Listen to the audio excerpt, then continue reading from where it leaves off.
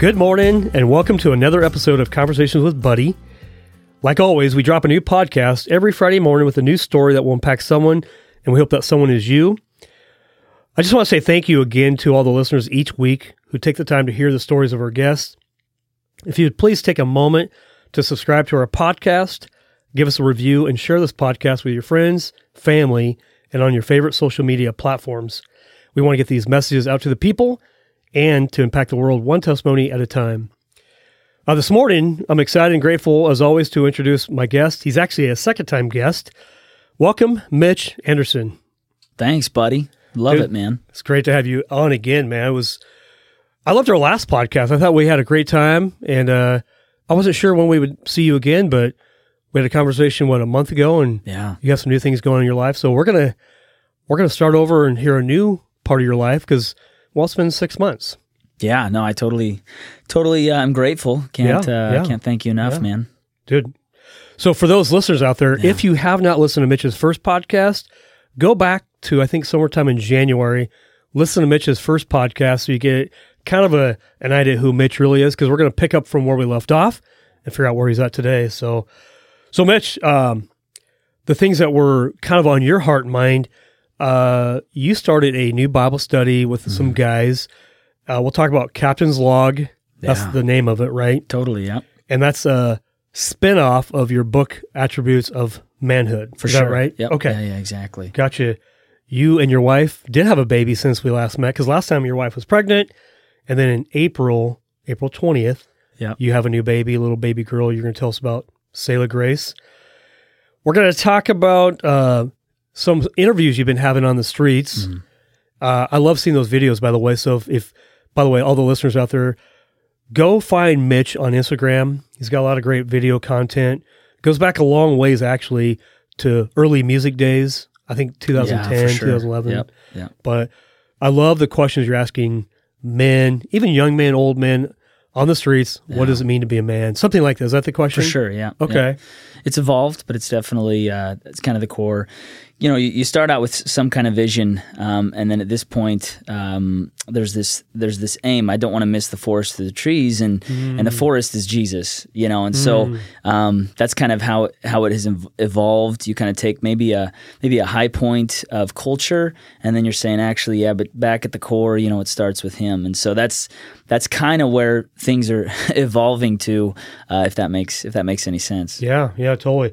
Well, you had invited me to one of your Bible studies, and it's on a Monday night at 7:30. Yep. Yeah. So I made it to one so far. So kind of you. No, it was fun. And when I was there, I met your dad, Keith. Yes. And so when you and I showed up this morning, we were talking about working out, because you look like you've been working out. Like, you look like you're in great shape. I'm like, what's going on, dude? So tell me what you told me. You had to join a courthouse and then for sure. So walk me through that real quick, and then we'll kind of dive into the story. Yeah, for sure. Yeah. As far as we wanted to have a membership to a swimming pool, and so to do that, you have to have a membership to a club, and I had to justify paying for the membership in order to have access. And so that was kind of in a nutshell saying, hey, babe, if we're going to do this, I also got to work out. And so that was kind of the play, and it's worked out, you know. Okay. And what's cool is, you know, nobody can see us, so I can be as jacked as you say I am, you know. Yeah. Dude, your arms are. Either you got the tight shirt on or you got bigger arms. I'm not sure which. If you want to say, you know, I look like Arnold, I don't know if you guys have seen the new Netflix documentary, but hey, go ahead. Nobody would know. Okay. All right. I love it, man. But you were saying that you were actually, before working out, you were actually a runner, more of a runner. Yes. Yeah. But then you talked about your dad a little bit. So tell me about your running history. Then I want to hear the story about your dad. Yeah. Because I know a little bit. Well, you're going to talk about Steve Prefontaine. Well, yeah, in a nutshell, that's kind of the main claim. He did get to race against him. He was sick with mono when he competed against Prefontaine. Yeah. And so my argument is that he would have won. Dad says otherwise. You know, he's much, you know, he was the athlete, right? Yeah. But in my head, he could do no wrong. The stories that I had heard. So, you know, in high school, he was actually the 5th fastest man in the nation. Wow. Got a full ride to the University of Washington. Was running the 2 mile in, I think it was 8:40. So he had splits of 4:20. That's sick. He was just back, you know, that was 35, 40 years ago. So he was definitely at the apex of kind of collegiate competition and all that good stuff. So, yeah. A 2-minute mile in 8:40. That's a good mile for me. I'd be happy to run a mile in 8:40. Yeah. Well, I'm not joking. No. I hear you. So for me, as far as running goes, it was just that was the norm because my dad, he I can remember him always running 4 miles a day was just a drop in the bucket, And so for me, it's like, hey, this is just what you do as a man, and so it's good for your heart, good for your brain. Yeah, a little tough on your joints, but you work through that, right? So no, it's good. So your dad went to what high school? He was Battleground Washington. Okay. So I think that's Battleground High, I think is the name. So it makes sense he went to UW. Yep. And for sure. And then Steve Prefontaine, Coos Bay guy. Yes. My mother-in-law went to high school with him, I'm pretty sure. Oh, no way. Yeah, in Coos Bay. So my wife's from Coos Bay, North Bend. And did Prefontaine go to Oregon? Is that where he... That's what I know. According to his history, yeah. I'm pretty sure. Yep, yeah. I think so. What an interesting story, but what a stud. Yeah, no, he definitely had it. On American soil, he could do no wrong. Yeah. And it's unfortunate his demise, his end. Yeah. But it doesn't take away from the intrigue of his story, for sure. So your dad was pretty competitive. Very, yeah. How does that relate to you? Or did you grow up? Remind me of your siblings. How many? Yeah, so I had two sisters, and then we adopted when I was 14 a brother. Jeremy. Your sisters, younger, older? One older, one younger. Okay, so you're a middle. I'm a middle. You're a middle. Yeah. So that has to be pretty competitive. You got two sisters on both sides of you. Yep. So poor Mitch. Yeah, well, I mean, definitely not poor. Had I had more brothers, at the younger years, I probably would have been even more competitive. Yeah. So they definitely, in a good sense, mellowed me out. In psychology, the masculine identity is far more disagreeable. The feminine identity is far more agreeable. And so when you take a biological man that is, more disagreeable on that, and you stick him with some agreeable women, he kind of gets the rough edges melded out. So maybe if I was 80% disagreeable, they gave me 20 or 30% more agreeableness, and I'm more of a balance, I think. Interesting. Yeah. Why is that? Why are men more disagreeable? Explain that one. Yeah, totally. I mean, I obviously have to go to the credentialed, right? So Jordan Peterson and Jonathan Haidt, both those obviously are there's a psychologist and then obviously a sociologist, professorship. They got many books, and it's just according to their research, that as they have seen. And I think Jordan Peterson, I can't speak for Jonathan Haidt, but Dr. Peterson would probably allude it to be nurturing biologically, for the mother. So the first 5 years, there's an agreeableness that has to be there. If it was all masculine dominated, we probably would all be Spartans. Like children would be, oh, you're crying, slap in the face, and a newborn, and I'm thinking of, Salem, my little girl. It's like, you can cry for 4 or 5 hours, and you're just going to work through it. Now, maybe, is there some benefit in a cold world that we live in that maybe that's could be a benefit? But no, obviously that's very harsh and cold. So there is this thing that God knew, I think, is that hunter-gatherers, so men would have to go out, take on the harsh reality of world. Disagreeability is works in that favor, as opposed to the safety of the home. The nurturing. Exactly, nurturing would be there. So that's just off the cuff, I think. So you think it's important for mom and dad to stay together and raise their kids together, and there's a benefit? So vital. Okay, yeah. So vital, yeah. But in America, or probably in the world, what's the divorce rate? Well, it's funny because off the cuff, we kind of say it's 50%, right? 1 out of 2 marriages end in divorce. Yeah. I've heard that it's actually more closer to 36% end in divorce, so it's not as drastic. I've heard that as well. But I think simultaneously is that far less people are getting married and they're just living together. So it's, you could say maybe that divorce rate has gone down because the younger generation, millennials, have seen, hey, my parents, they just got divorced. Why would I waste the time? Why not, we'll say we love each other, we'll commit to each other, and we're good, and then there's no divorce. So obviously that's all speculative, but yeah. Well, I think you're right. I've heard the same thing where 1 and 2 are in divorce, the marriages, and then I've heard more like the mid-30s. But then the question is, how many marriages are actually on the brink of divorce? I think that's a question is, and what are we as men doing to work through that? Yeah. I'm not saying we're fully responsible, but leadership does come from men, as we lead our wives, and that's tough. Yeah. As a man, I don't always want to be the leader. I just want to take a back row. Would you agree on that? Are men somewhat by nature passive. Is that a fair? Well, it's funny because I think that you stick a man outside the world and he'll go gung ho, and I try to understand what that's all about and why that's the case. But it would be safe to reason that the moment he steps inside the four walls of his home, he kind of shuts down. He wants the couch. He wants to click on the TV and kind of zone out. Comfort zone. What? Comfort zone. Yeah, comfort zone. Maybe that's, that could be a thing. It's kind of this, many times the man, like the bosses that have ruled me in my spheres of influence and, when I go to work in the career world, I would say are the shell of the men that you would see them at home. Like they're not what they are at home. And maybe that is because we're just exhausted, right? It's done. You're right. They're just shutting off, Right.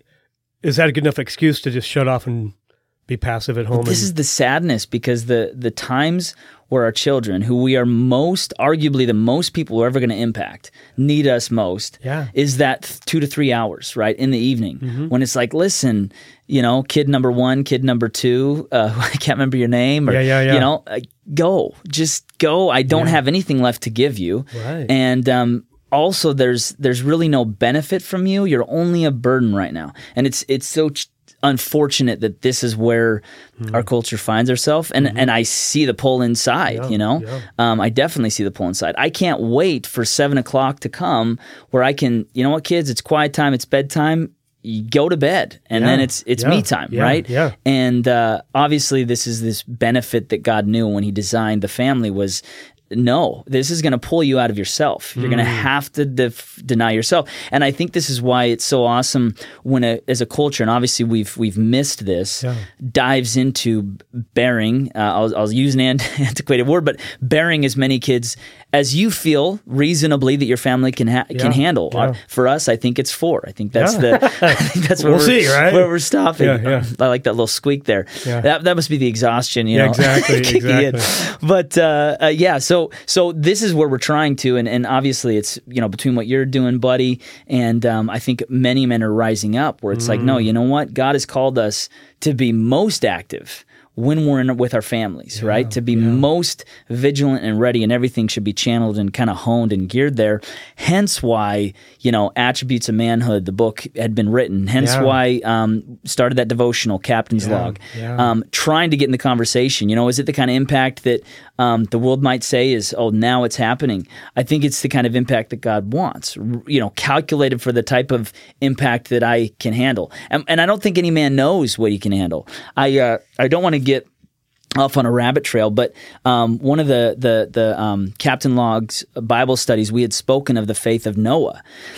And the question that we begged there was, what is your ark? Trying to quicken men to ask this question, what is your ark, right? And, we can sometimes we can think it took about 120 years, but historically it actually was from 55 to 75 years was what the ark actually took. And as I was contemplating this further, is that when Noah got the call to build his ark, they had no idea what rain was. They had seen, obviously, bodies of water, and it was the dew of the ground, right? Okay. And so what is so interesting with this is for Noah, he would say, well, is it going to be a massive spring of dew that's going to flood the earth? When he's called out to build this ark, are the bodies of water going to come inland? Like, what are you going to do? What do you mean open the heavens? How do I know that's going to come? And so it's like this, I was trying to implore men to think when we're called to something that we're going to have to believe our whole lives for, that's an impossibility, it would be likened to, and I liken it to this, when Steve Jobs built the cell phone, there were no cell towers. If I'm correct, I'm not an engineer, but I believe there were no cell towers. There was different kinds of power lines. Yeah. So there's this, and I know Steve Jobs was supposedly a Buddhist, right?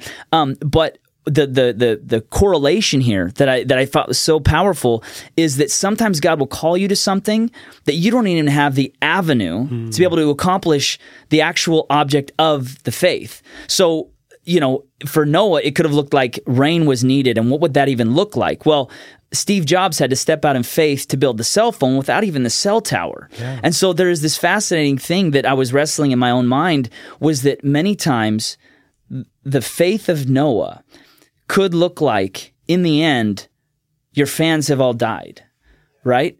There was nobody else on earth. There was only 6 of them. Or, yeah, I think I did the math right there. 6 or 8 of them.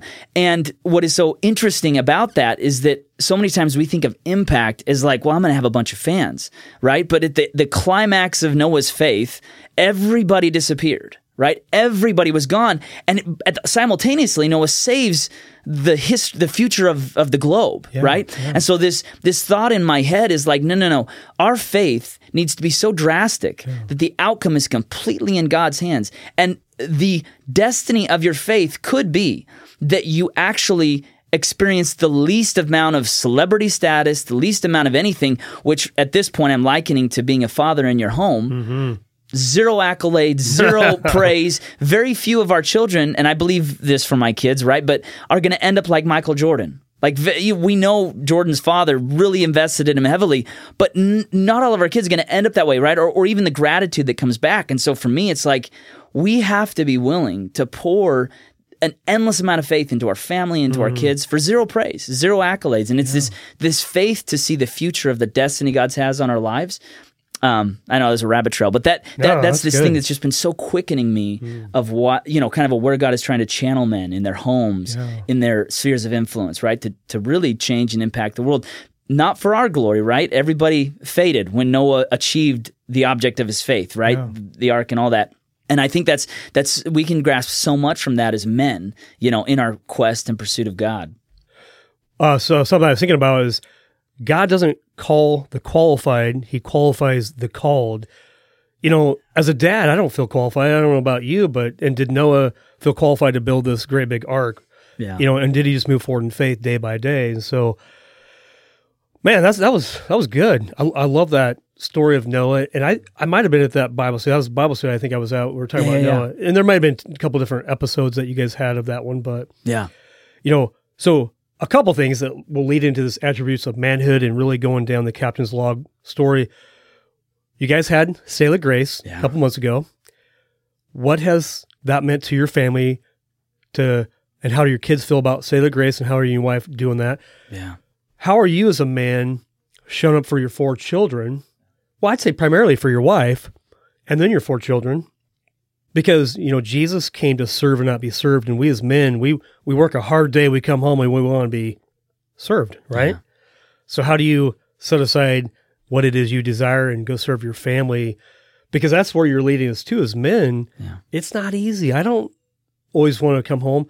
And there's an acronym I just share with you. I may have shared it last time, but HALT, H-A-L-T. Have you ever heard of that one? I've not. So at the end of the day, when you're hungry, angry, lonely, or tired, that's when you got to be careful. It's like when you want to come home, plop down on the couch, watch ESPN or whatever, and be served.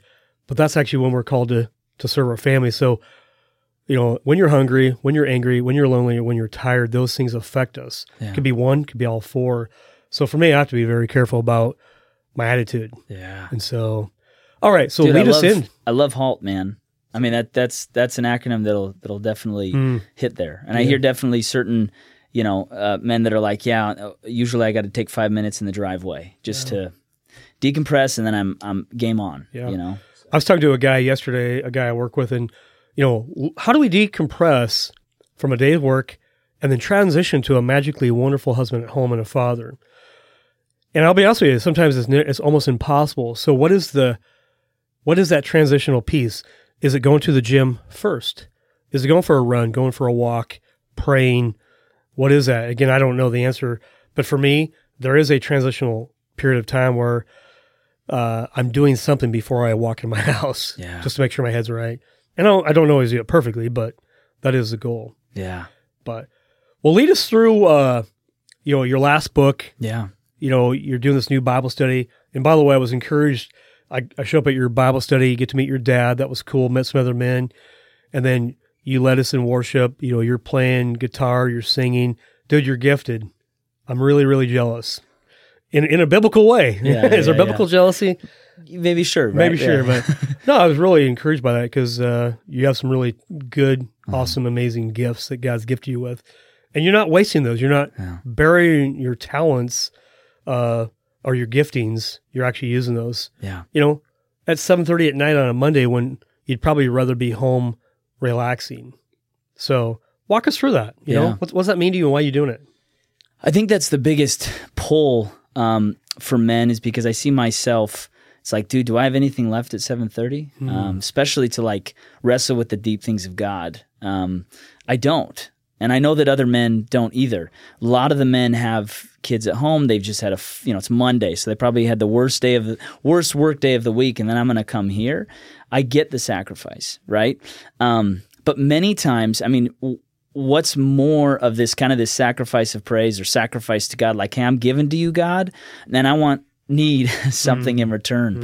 And so there's this, I guess, this simultaneous thing of where so many times, and I'm 100% guilty of this, is that I may shut down and may consume what pop culture says is a good relaxing time, a good movie, a good Netflix show, a good binge watch, maybe some good dialogue. If I have enough energy to have a good dialogue with my wife, that would be great. But I would say usually it's kind of wasted, you know? And so we kind of just pass our evenings off to, I won't say the enemy, but I will say we pass it off to just, all right, culture, whatever, you know, wherever you take me. Anyways, my end game here is to get some sleep, right? And so I just need to shut down and kind of wind down.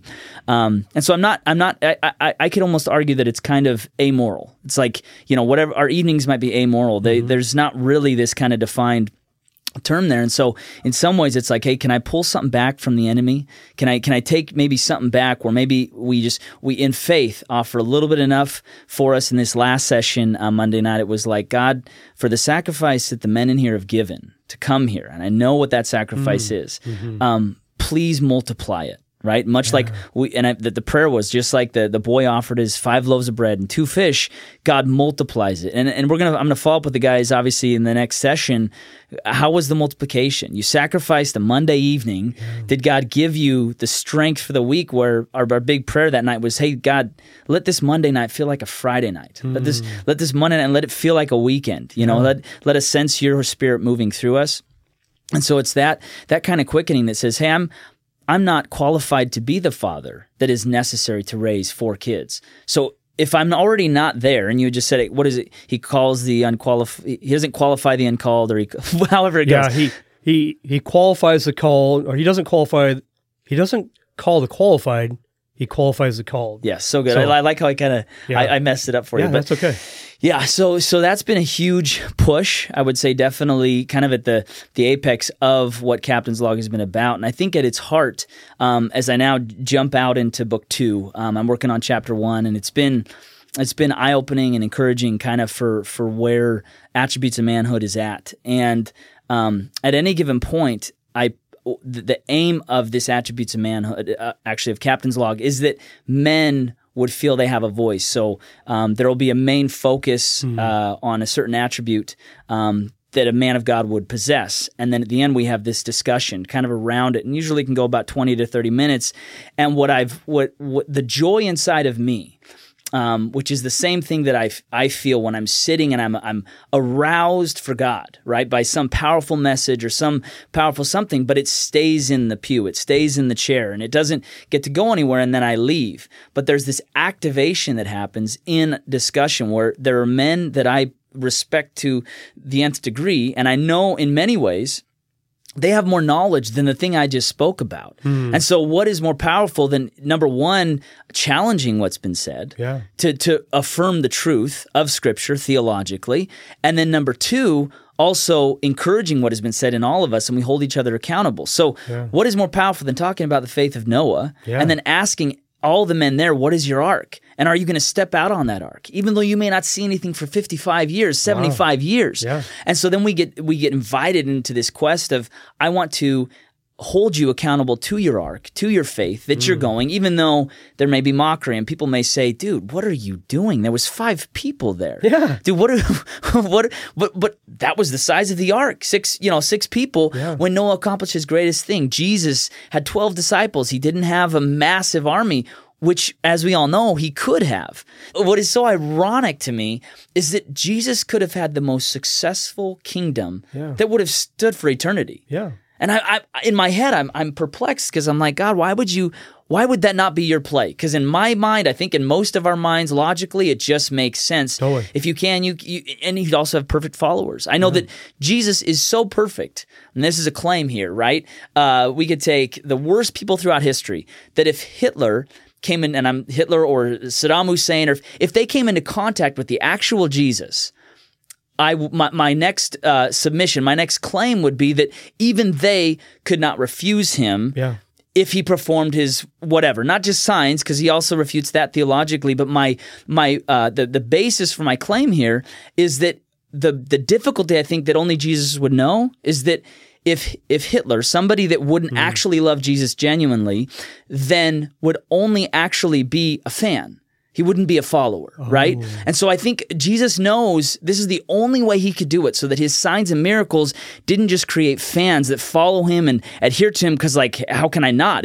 We all love Michael Jordan. He's too incredible. Patrick Mahomes, take whatever celebrity you want, or crazy athlete who performs these amazing feats. It's like, duh, there's no question. I think he's amazing, and there's a tinge of worship that wells up inside of me when I hear Adele sing this crazy beautiful song. I'm moved, but I don't want to fall on the sword for that person. Right. And so I think there's this thing that only God knew, that if I show him my glory, I will only create fans, not followers. And this is kind of that piece for me where Jesus could have done this thing, but if he sets up his kingdom on earth the way that we think so, it's obviously not in God's design. Yeah. And so there's this shift that I want God to, I believe God is moving where it doesn't, in order for this faith piece, this follow of Christ to look good, it doesn't have to be viral. It doesn't have to be 1 billion likes. Now, the outcome of all that is in his hands. So he gets to do whatever he wants with that. But that's this quest where I'm on, where it's like, man, I want to awaken all of us, because we need to get this idea that if we're going to have this great idea and step out, it better also go viral. It better also have this amazing thrust behind it. And I think Jesus is saying, no, pursue me. Let me take care of the outcome, right? Pursue me, step out in faith, build your ark. It's funny. I didn't expect this to be kind of focused on the ark, but it's flowing with me right now. So, So this Bible verse on my phone, it's Matthew 6:33. It says, "Seek first his kingdom and his righteousness, and all these things will be added unto you." There's nothing else. Yeah. There is nothing else. You bring in some really valid points. Yeah, Jesus had, 12 disciples, and Noah had, 6 or 8? Family. Yeah, that made it before God shut the door on the ark. Yeah. What you're saying is that we don't need to go viral and be famous, but we do need to be not just a fan, but a follower of Jesus. Yeah. That's like a book title. Are you a fan or are you a follower? Something like that. That's real good. You might have just had it. Yeah. So real quick, your new book, your first book was Attributes of Manhood. Yeah. The second book is called what? Well, it's supposed to be volume 2. Okay. So at this point, the aim is Attributes of Manhood. Haven't figured out the subheading, or if it's just going to say volume 2 on it. Still wrestling through that. Had the 5 chapters. We're in the middle of research, that kind of thing. Definitely on chapter 1. It's been a great process because as you go through, you begin any journey, it's not going to look the same by the time you as to where you end up. Yeah. And so what's great is because I want this thing, once again, it has to flow from the Spirit of God. That's the only reason I would want to waste anybody's time to read it. And obviously heavy research and we don't throw our intellect to the wind. Like that's definitely not what I'm after. But I want something that can actually encourage men and be viable yet again. And so this first chapter that I'm working on, I'll just pull back the cover a little bit, but it's on contentment. And it's been really powerful in my life. And I believe that these things can be so moving, on a level that is unheard of by establishing value once again to the things that God values, So a couple questions. Chapter 1 on contentment. What verse does that coincide with? I'm sure there's probably a Bible verse somewhere in there. For sure. And then secondly, why do you call your Bible study Captain's Log? Yeah, no, exactly. Well, I'm going to, we'll throw it out to my good buddy. I definitely want to throw it out to him because he He was the founder of the name. It was like I was wrestling with my friend of what can I call this, because I don't want to call it a devotional, because that doesn't excite me as a man, and I don't think it excites most men. I don't want to do a devotional. Like what is this any good? And so immediately off the cuff, Michael Barco just said it's captain's log. And this is a skill set he possesses. I don't know what I'd call it, but it's just like, dude, seriously? It's branding, I think, is a skill set, he definitely possesses. So shout out to you, Michael Barco. So captain's log. And what else is captain's log supposed to elicit but that you've just had a great adventure and you're documenting your adventure. And so for the man of God, captain's log is just a documentation of your adventures with him, right? And it's the same template I use to write the first attributes of manhood. And so following into the second one, that's definitely kind of that piece there. And hopefully it excites men. Captain's log is a continuation of more attributes than what I've just covered. So my first book covered 5, and for every man who fills out, there's 10 options to fill out 10 attributes. And each one, I believe, is yet another definition of what a man looks like under God. And it should be endless. God has so many great attributes to be able to that we mirror, because we're obviously made in the image of God, that we mirror about our Creator. So the things that we get to possess as men then are also possessed by God, our Savior, right? And so that's this huge piece that I think Captain's Log is really supposed to aim at. Speaking of contentment, on which verse it was, Philippians 11 through 13. Philippians 4? Yeah. Philippians 4, 11 to 13. I'm not saying this because I am in need, for I have learned to be content, whatever the circumstances. I know what it is to be in need, and I know what it is to have plenty. I have learned the secret of being content in any and every situation, whether well-fed or hungry, whether living in plenty or living in want. And I want to hold off on that last portion. I know it's coming. You know it's coming. Of course you do. Because I've only ever used that last verse for accomplishment, for achievement, for doing great things, right? So let's just shelve that. We still haven't, pulled back the veil, and we're chomping at the bit to be able to know what the following verse is.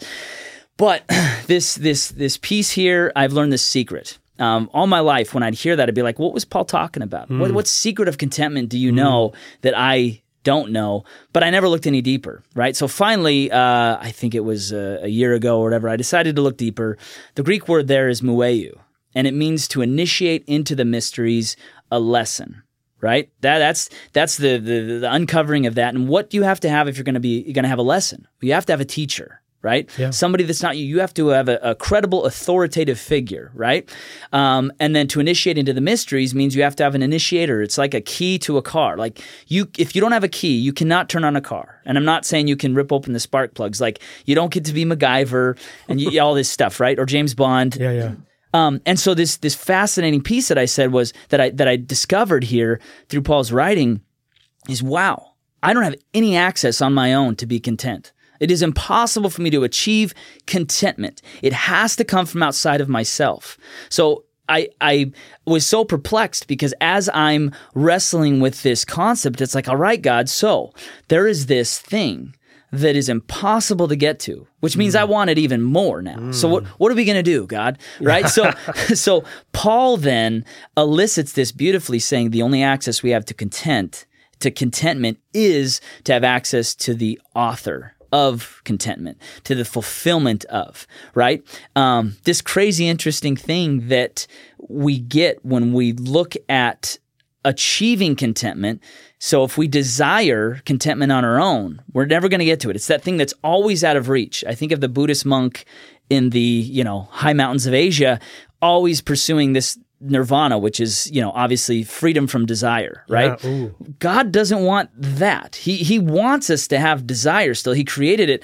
And this is what I argue with in the book, is that contentment is the guard of desire, right? It's a limiting agent, that would keep it at bay. Because if desire left unchecked is just dangerous, you will never be fulfilled. Because if you have 1 million, we want more, right? You nailed it, right? There's no fulfillment there. But then there's this weird thing, because if I have contentment, I do not need the $1 million to feel like I just had $1 million, and I will never want more of the $1 million for fulfillment if I accept this place of contentment that can only be granted by God, right? And so this crazy thing. So now we're going to get to Philippians 4:13. Yeah. I can do all things through Christ who strengthens me. But most people just live on that. Yeah, exactly. But we miss the whole context. And I would say that before every test, I'd say, don't worry, I can do all things through Christ who strengthens me. It was about achievement. Before a game, I'd be like,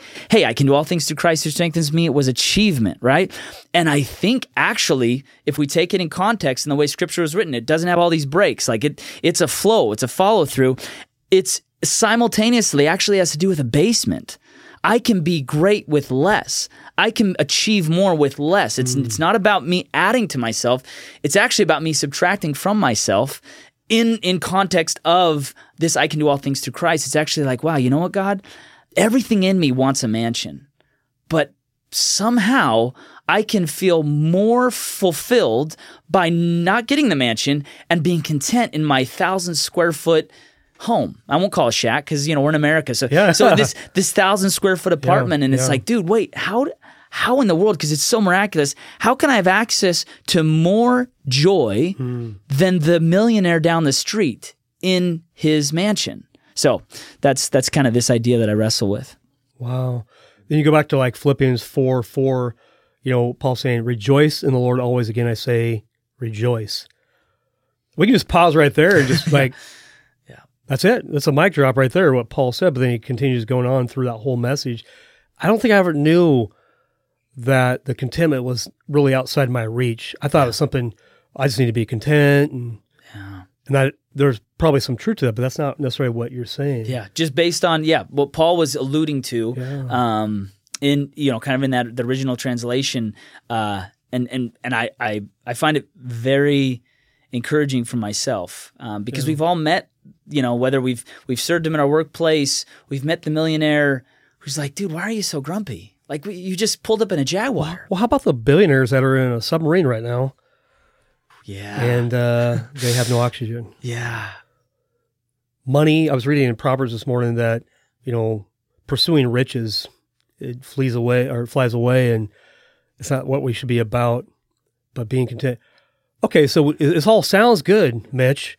It sounds like we have this all figured out. But how are you doing in your real life? I mean, if we're being honest, you're a guy like me. Do you struggle with this? Yeah. For sure. There's zero question. It's like the aim of every man is to definitely achieve these virtues. Yeah. The cool thing is I end the first book with the Spirit of God, right? There is nothing we can achieve without the Spirit of God. So it is a constant wrestling, and I find that whenever I embark on a journey, I have more affliction in that pursuit than ever, right? So if I'm trying to scout, God, what are the secrets of contentment? He wants to try to afflict you with saying, you need more. You need to get out of this. If you hate your career position, then you're like, no, I need something else. Contentment can sit there, right? And then you can begin, you know what, God, I'm gonna go ahead and be content and glad. And I think the reason why God might love contentment so much, it's because it's an admission of our incapability, right, to accomplish. And it's like, God, I gotta give it to you. Well, I think what I'm learning here, and I need to go back and do my own study, but the word virtue, a virtue is not something I possess. A virtue is something I'm given by God. And so what you're saying is contentment is not something I can conjure up on my own. Oh, just be happy, be content. Yeah. That's what I'm hearing. Is that? That's it, man. I don't think I actually ever got that. That's, yeah. That's interesting. Well, because you think there is this crazy thing that if I, and usually the greatest thoughts I have are when I'm like, sitting down on the couch, not doing a whole lot. You're just wrestling with your thoughts. And so if I per se want a Corvette, which I could, right? Yeah. And I sit there and I will, I don't want the Corvette. That inherently a desire is stemming from I want this. Which means if I want it, I do not possess the ability to not want it. I liken it to appetites and hunger. It's kind of like if I think about willing my hunger away. Now, I'm sure that I think it's David Goggins. Isn't it David Goggins? Goggins or? Yeah, Goggins. Cheap. I should know this. Maybe so. Yeah, well, he's kind of the forerunner of just denial of self, like cold ice baths. I think he's climbed Everest in his bare feet. So he possesses a very strong will, which is I'm not faulting that at all. There's another virtue that goes alongside with that, like self-discipline and all that. But in the context of contentment, if I like something, it means I already possess the inability to not like it. This odd thing, you're not necessarily a content person if you just naturally don't desire a mansion. Like if your personality says, you know what, I don't really want a bigger house anyways, you can't claim contentment simultaneously. I hope I'm making sense. Yeah. The only time contentment is verified is when you actually have something you want, and then you simultaneously say, you know what, I'm cool without it. Because without the two differences, you can't have contentment because there would be no need. Yep. Yeah, for sure. Ooh. I don't really have any desire at this point to join the octagon in UFC. Really? You sure? I just don't, right? I kind of secretly do, but I have a fantasy to be Conor McGregor, but I can't handle the hits. I can't. No. I just couldn't handle it in any world, right? So, but if I said, you know what, I'm going to give up that dream, I'm not enacting contentment to be fine without it because I don't actually want it. Right. I have to want the thing. Before you cannot want Before I cannot want it, which means it is incapable in me to be able to be content about a thing that I don't want. And I know that, the word salad there could be a bit puzzling to follow. But this is the beauty of why I think to achieve contentment from a desire, you would, if you're being intellectually honest, you have to have somebody else give it to you. You have to have something from outside of yourself, a piece of the divine that would drop contentment for you and say, you know what, Mitch, that's okay. You don't need that. What you need is me. Because obviously there's a quote by St. Augustine, and he says, the soul is restless until it finds its rest in the Creator, right? And that's kind of this restless until it finds its rest in the Creator. Yeah, man. Yeah, and that's contentment, right? It's like we're finding our rest in God. It's like, God, actually, I don't need that thing. Yeah. I find my rest in you. I find my soul is at peace. It's fully contented in you. You know? Yeah. You know what's cool about this here, Mitch? I think every 6 months you and I are going to have this podcast because there's a lot of depth. You're a deep thinker. I sometimes don't think my thinking's very deep. I'm probably middle of the road, but you're a really deep thinker, and you're causing me to think. I'm pretty sure a lot of people on this podcast will be going like, holy cow. But I think every 6 months you and I should hop back on here. I love it, and figure out where you're at. What's God working with you? What book are you on? Lord willing. Yeah, Lord willing, man. I'm encouraged, man. So good. You're a good brother, man. You really care about men, even though you have a fourth now baby, and you and your wife are probably exhausted, but you're still doing it, man. So I appreciate your faithfulness to the Lord, to men, to your family. How do we encourage you, man, to keep on the same road? Because there's discouragement in life. There's discontentment if we aren't being surrounded by men. How do we pray for you? Yeah, I think that the heart of me is that I'm prone to the same proclivities that every man is also pulled to, right? Is prone to. Mm-hmm. And I don't want to deny or fall to I guess the exhaustion of believing, where once again back to just kind of this process of will I stay the course? I simultaneously have been really doing a lot of research on failed successful ministries. And they burden my soul because these were leaders in the faith in our current culture that led us well. You could argue that led us really well, but then they fell to their own passions, to their own urges, at the end proving at the end of the day that they were human just like the rest of us, right? So on this quest to make an impact, we as men, we embrace a lot. We put a target on our back, right? And I think for me, I don't, without God, I don't possess the necessary attributes to be what any man should be in setting out on a path of pursuit in righteousness. It's so interesting because most endeavors that are not necessarily of God, doesn't mean they're evil, but like if you start out a business that's not stating to be a Christian business or whatever, you kind of go out on your talent. You're qualified, right?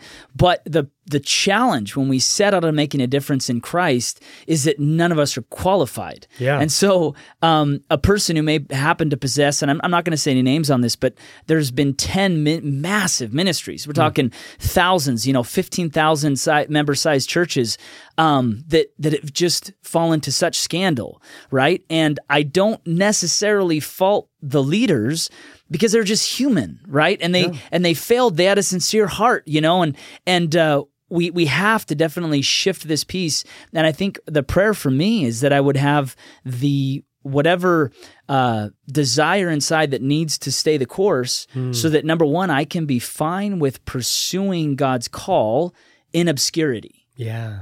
That's a challenge for me. Could I stay the course if Captain's Log never went past 10 people? That's the heart that I want. Like that's the desire. Yeah.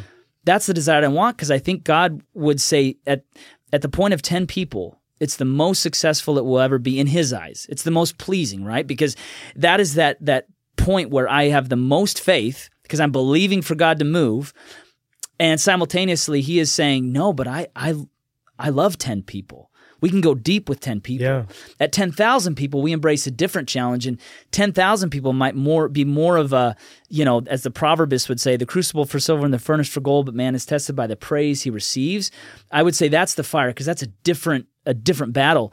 But for here, I want to stay the course so badly inside that I would listen to the call of God and fulfill the following the destiny in obscurity. And I'd encourage that for all men, that we would begin to pray and hold each other accountable, that we can stay the course, because nobody sees the sacrifices we make in our marriage. The most valuable things, nobody sees the sacrifices we make for our kids, right? And so the things that are most valuable, usually, as we know, they're always done in secret, right? And so I want prayer for that. I want to be genuine in the quiet place, So for whatever that's worth, I thank you for asking, for sure.